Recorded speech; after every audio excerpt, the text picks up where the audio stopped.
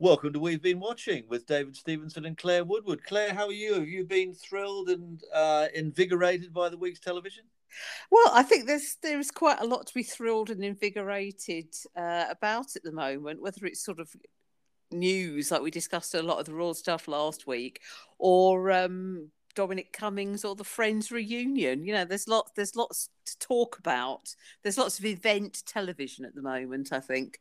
Yeah, absolutely. And we're not mentioning Prince Harry this week. He has done another installment of his program with Oprah Winfrey, but we'll let that pass by because apparently he didn't mention anyone from the royal family. So until he mentions them again, we're not going to talk about it. But let's start with Friends Reunion. And I was surprised when I sat down to watch this in the morning when it was going out live, how much I enjoyed it because I thought it was going to absolutely annoy me. Because for me, in a house with children, you have all the Friends episodes constantly on, and you're thinking this is just a complete annoyance. And it sort of spoiled my enjoyment of watching it first time around. And I think for people of our generation, maybe they feel the same. I don't know. Well, I mean, I enjoyed it more than I expected. I mean, I found it surprisingly moving. I mean, apart from James Corden, who did rather get on my nerves, I thought it should have been presented by an American, but let that one go. But I thought it was the best bits for me were the bits where the cast were just sat down and sort of talking amongst themselves. That felt quite natural, and you could see that they still liked each other. Yeah, absolutely. They had incredible chemistry. I suppose it could have gone either way this series, couldn't it? I mean, because it was ensemble and people were pitched as characters of an equal stature, they could have grown to hate each other, but actually they did seem to genuinely get on. I mean, that was quite shocking in a way. And also, Mm. I didn't find it the complete ego journey that I thought it would be. I thought, first of all, I thought 2 hours is too long, but actually, I could have done with watching it. And I agree, it was emotional towards the end when they seemed to be breaking up. It was odd that they didn't really get together very much. I thought they'd be on the phone all the time, boring each other about how well they were doing. Well, you'd think so, wouldn't you? But this is what, this is what actors always say, isn't it? When you interview them, it's like, oh, we had a great time together, and then you just go off on another job, and things, you sort of drift apart. But what really impressed me was Matt LeBlanc. How Yeah, I thought um, it was great. Yeah. he just seems like a very nice grown-up guy, and for the fact that he was the most juvenile one as Joey, and he just seemed to be very much like a father figure, and also he's developing a very nice dad bod, I noticed. Yes. Whereas Courtney Cox looked younger than springtime. I barely recognised her. Yes, I mean they all looked a little bit like that, really. But yeah, you're absolutely right about Matt LeBlanc. He wore it very lightly, didn't he? And I loved the bit towards the end when Corden was running through what they might do as characters or where their characters would have been up to, and he said he might be running a sandwich bar on Venice Beach. I thought immediately that's the spin-off they've been looking for, surely. Yeah, because didn't he do a sitcom about being a single dad or something after Yeah, Friends, Matt absolutely. LeBlanc? Yeah, he did, and I'm one of the few critics I think that actually liked it. I don't know why. I mean, it absolutely went nowhere. He was living in a sort of dustbin of a flat, as I recall. No, it was no. I thought it was very well done, and that sort of era of American comedy was amazing. I mean, I was watching Frasier the other morning, and it had one of my favourite lines from the series ever, which is when Frasier's trying to buy an educational toy for his son, and it goes to the wrong address in Newport, and Niles just turns around and says, "Oh no, the Cranes of Maine have got your living brain," or something. And it just made me roar. And you think about the quality of the writing at that time. Imagine what the writers' rooms must have been like. That's something I'd have liked to have known more about. Yes, I mean, didn't you find that fascinating when we had the shot of the filming was going on, and there was a huddle of writers, and a joke hadn't gone down well, and they were all sort of spinning lines and trying to get the right gag. I mean, I thought, God, pressure or what? With the audience watching you, God, that was something. Maybe they do earn their money. I think they got 1.5 million each, didn't they? The cast, wasn't that the reputed sum? Yeah. So, I mean, but they were, to be fair, they were learning the lines up to transmission, weren't they? And often when they were actually filming, they would change the lines. So, So, I mean, they, do you think it should have come, because a lot of people were disappointed in this format and actually wanted an episode to be done about where they were as characters, and I agreed with that up until I saw this. And what did you think about Phoebe when she said that she didn't think that there should be one? That was interesting. Well, I mean, I don't think there should be one either. I mean, I'm just mortified that they're going to talking about bringing back Frasier, because I think things are never as good as you remember them. I mean, I think one of the creators said about Friends, it's about a time in your life when your friends are your family, and I think everybody can relate to that. Particularly when you're young. And I think just having them come back as, soccer moms and computer programmers, it's not going to be as exciting. It's not. And would it be as nice? Things are far more cynical. I mean, that was the other thing I thought about it. I mean, Oh, absolutely. But I mean, I think it was so brilliant in that it did capture, the reason it's gone down so well is it captures a time in everybody's lives, when they're a sort of young adult and they're sort of, breaking away from their families. I think there's a universal thing in there. And because it's American television, there's not going to be anything too contentious, is there? So it's going to go down well all over the world. And, they were sort of glamorous and likable characters, and it was brilliantly cast. yes, definitely. So I'm thinking I'm giving that 5 stars. Well, I'll give it 4.5 Oh, you because weren't welling up. You weren't welling up with tears like I was in the living room. Clearly. no, sorry, it failed to move me to tears, but I was moved just to see old friends coming back together. That's always a lovely thing to see. Well, this is an unusual one. I didn't ever expect that we'd be reviewing Westminster Live, but here we are. Dominic Cummings, Westminster Live, and he managed to stay in front of the camera for 7 hours, which was an incredible feat. I mean, regardless of what we think about what he said, but I also thought maybe he should have done some better laundry because his shirt, even if it had been ironed, was sort of crumpled by the time he even started. So I put that down as a wrong point to begin with. But it was sort of the white confessional shirt, wasn't it? It was, wasn't it? I mean, but I mean, maybe he was washing his dirty laundry in public, wasn't he? So maybe Ah, that's why he had very a good. dirty shirt on as well. But wasn't he perfectly loose in front of the camera? He seemed very at ease, sort of dishing the dirt on everybody he'd ever worked with for the last five years or so. He was a very natural. He's a TV natural. He was good. Yeah, definitely. He was he was completely languid, wasn't he? He didn't seem to get ruffled at all. And then halfway through, he sort of was leaning all over the other chairs near him to get a bit of purchase on. I don't know what he was saying, or sort of, I think he was leaning forward to look at the monitors.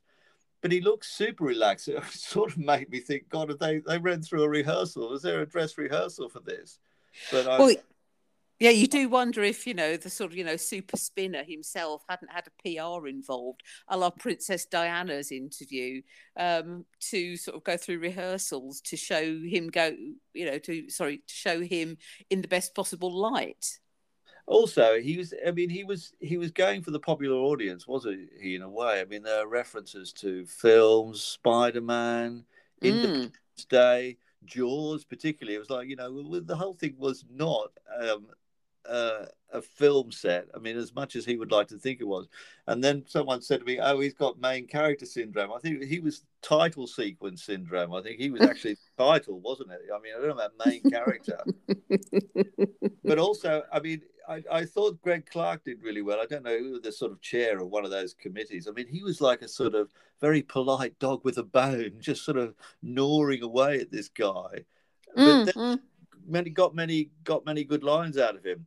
But of course, he did swear, which I thought that would have won a lot of popular audience over when he said that we're passing on that message from someone in Whitehall that we're absolutely fucked, which is probably the most self-evident thing that we've ever heard, I think. Yeah, or where's Davina McCall when you need her? Please don't swear. Please don't swear.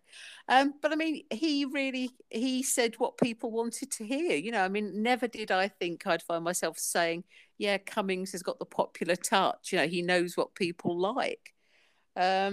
Because he's always seemed slightly standoffish and absolutely not man of the people. You know, when he sat at his picnic table in the Rose Garden talking about his eye test in Barnard Castle, he just seemed incredibly awkward. But you know, he was recanting that, wasn't he? And he was a good recanter. Yeah. Yeah. Well, I suppose he was putting himself in a higher moral position now, having put himself in a lower moral position. When he did that ridiculous Barnard Castle thing, I mean, he even stuck by that story that he tested his eyesight by driving a car with his family in it. That is still the most ridiculous thing ever. For a supposedly intelligent man to think that anybody believes that is a nonsense. I don't know what I think about it in the end. I suppose people are entitled to make up their own mind, but even after, I suppose I watched about 4 hours of it before I realised I should get back to my day job. Well, mind you, isn't it interesting, David, that if you sat and watched 4 hours of it, you know, somebody's going to think, wow, you know, they're going to maybe make a prime time version of the BBC Parliament channel or something. And, you know, we're going to get like 2 hours of the Education Committee in prime time or something. Woo! I mean, but the highlights are going to be buffering or someone sort of an empty chair or, dare I say, a tub of lard. Right, we're going to talk about a BritBox program, so that's different. Woo! It's called The Beast Must Die on BritBox, now available. I think all episodes are available. It's an ITV drama, let's start by saying that. And I did think it was a brilliant title, which drew me to it. I thought, you know, anybody walking around going, The Beast Must is in a really bad mood, so this is going to make quite good television. And it did keep me engaged, I suppose. Yeah. That's good, because I mean, I don't have BritBox, so I'm talking completely out of my rear end on this one. But something called The Beast Must Die, I'm just thinking, oh, Frankenstein. You know, it's got a bit of gothic flavour, but obviously not. Tell me about the plot, David. What happens? You had two characters who were quite damaged in a way. You had a young detective played by Billy Howe, and he'd had a traumatic incident. I'm not sure exactly what that was, but he was visiting a therapist played by Nathaniel Parker, sort of thrown away in that role.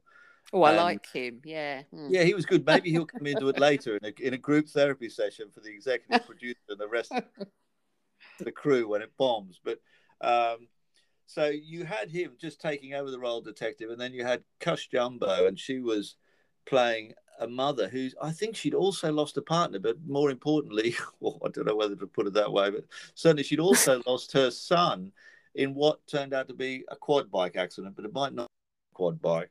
So there were a lot of imponderables in the whole thing. So she quit a job as a teacher and set about trying to find this killer on the Isle of Wight. And of course, whenever anything is set on the Isle of Wight, I just immediately think, no, this is not a period drama, with the greatest respect to everybody on the Isle of Wight. But isn't the Isle of Wight supposed to be like the 1950s anyway? So maybe they should have done a Call the Midwife special there instead. Yeah, definitely. So she managed brilliantly to be able to talk to a lot of people on the Isle of Wight with a fake ID and a clipboard. It's amazing how easy it is to scam people. You just turn up with a clipboard and they start talking to you in TV land. Anyway, she managed to sort of vaguely identify the girlfriend of someone called George, who she thought might have been the rider of the quad bike, which had ploughed into her son. And she basically went around with Lena, the girlfriend of George, who was a hostess, trying to get all this information, continue to get the information. Lena didn't suspect this woman at all, which was extraordinary. And then she finally made her way to her house where George was there, played by Jared Harris. And he turned up at the end, oh, lovely to meet you. And Cush Jumbo, Francis, is looking at all the other people in this house. And well, is she just going to set about killing them all? And then it'll be quad bikes at door. That's all I can think. Well, I mean, I became interested at the end when he said, and then Jared Harris turned up, because he's absolutely fantastic. He's having such a renaissance at the moment, and I think, you know, he does pick fantastic roles. So maybe it's worth getting BritBox for, just to sort of watch Jared Harris. But Well, otherwise, it just it might sounds a be. bit pedestrian. I think it needed. I think we needed to compress that first episode into about 7 minutes. 7 minutes with a clipboard and the fake ID, and then her bumping into Jared Harris, and then I don't know, liking him, and then she realizes, oh my God, you murdered my son and possibly my husband and the rest of my family. It's a bizarre thing. Well, let's see how it plays out. But I think 3.5 stars for me. Yeah, exactly. Well, I mean, the Kaminsky method. It's back currently on Netflix for its third and final series, and I think it's Friends quality drama, but featuring much older people. You've Yeah, it's the first two series revolved around Sandy Kaminsky, Michael Douglas, who's a sort of flaky drama teacher. He runs a school and he has been an actor. And his best friend Norman, who was played by Alan Arkin, who is a grouchy Ed Reardon type. If you listen to Ed Reardon on the radio, showbiz agent, it's been very Jewish. It's very dry. And at the start of the third series, we find that Norman's died. Oh no! Oh dear God! The agent cancelled the contract. Oh, I know, his own contract. And what made it so wonderful was the relationship between Alan Arkin and Michael Douglas. But we see Norman in flashbacks in the new series, and it's so brilliantly dry. It's so brilliantly written. You see a flashback with Norman and Sandy talking about a visit to a prostate clinic, and Norman says, "Well, you never thought this would be funny." Well, you don't want a guy coming at your balls with a pair of scissors, but the advantage is for the next 2 weeks, when you see blood coming out, at least you know what's caused it.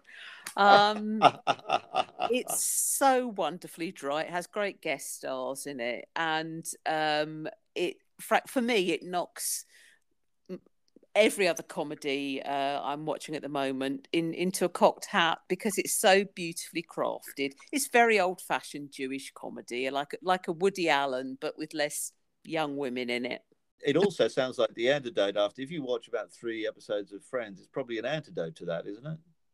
Well, I think so. Particularly, it's at the other end of the age scale. I mean, what I particularly like about it is Sandy Kaminsky has a daughter who helps him run his acting studio, and she is, she's not skinny, shall we say? She's a beautiful blonde girl, but she's not skinny.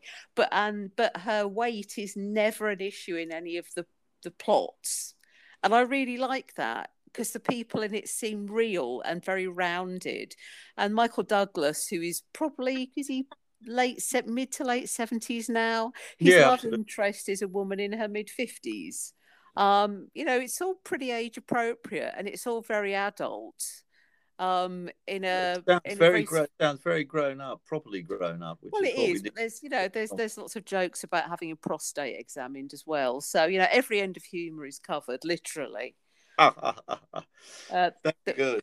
Yeah, there was a scene in the second series, I think, where Danny DeVito was a guest star, and he played Michael Douglas's proctologist. There's lots of and he put his finger up Sandy Kaminsky's bottom and said, "Yeah, that's awful, isn't it? Even the gay guys don't like this bit." A proctologist. What a shame that my career is coming to an end. I could have had it all over again as a proctologist. Exactly. Yes. Oh well. But then you'd be coming to another end, wouldn't you? End after end after end. Yeah, exactly. I mean, if I was a casting director, I think I'd get Dominic Cummings to play a proctologist. Actually, he'd be good, wouldn't he? I can see him with a stethoscope round his neck. Let's talk about Your Home Made Perfect, BBC Two on Monday. This is it's basically a show about architects, really. I mean, everybody deserves their turn. I mean, we haven't seen surveyors yet. We always used to wonder about when quantity surveyors would get run. Yes, that's right. And and it was almost an architectural competition, wasn't it? You had two architects vying for the gig to get the £105,000 commission. And the thing was about it, I mean, I have to say, first of all, this is an hour's television. I reckon it's probably down to 10 minutes. So basically a 10-minute meeting with an architect, really. But the gimmick is that they wear AR headsets, and then we see the AR on the television. Yeah, now, and we all go, ooh. We all went, whoa, but then, that took up about sort of 20 minutes. Then there was a lot of, I don't know what the next 20 minutes was about. The final sort of 10 minutes was only about the build. The thing about it for me, though, was there was absolutely no drama or jeopardy. I mean, if they'd said it was £108,000 budget, which is quite a lot of money, but they were never not going to build this thing, even when there was a planning problem over the big long window, which I just did not care about. Wow, there was a border dispute, which and we know how neighbour disputes go; they can get quite nasty. And at least that would have made some interesting television. But no, they just made the building slightly smaller. I know. It just, oh God, it maybe really crossed by them, because I don't know why. I've got a good friend who's an architect, and I think he was bored to death by it as well. But I think if you were an architect watching it, it would drive you mad as well. There was nothing to recommend the whole thing, and I don't know why that sort of show is back again, and why they think a general audience would even be interested in it. I'm so sorry, BBC, but looks well, great. it's almost a bit. It's almost like people talking. So sorry, it's almost like people talking about their dreams, isn't it? Other people's dreams are quite boring, and other people's extensions are quite boring as well. I mean, as you say, there was no drama beyond which of the two architects are going to get chosen, and when they were talking through their projects, boy, were they talking a load of old toots. There was lots about light and wedges. I mean, probably wedges would have been more interesting, but light and, does light make that much difference? I mean, just turn on a light, for God's sake. Anyway, I mean, I'm no starring that show for being absolutely tedious beyond belief. Well, I mean, I would give it 2 out of 5, but, my favourite house programme has to be DIY SOS. Because I think it's lovely, and I think Nick Knowles is a lovely presenter.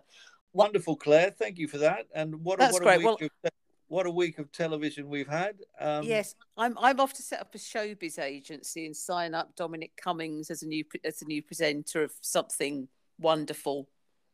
Absolutely, and I think I'm going to go and investigate proctology.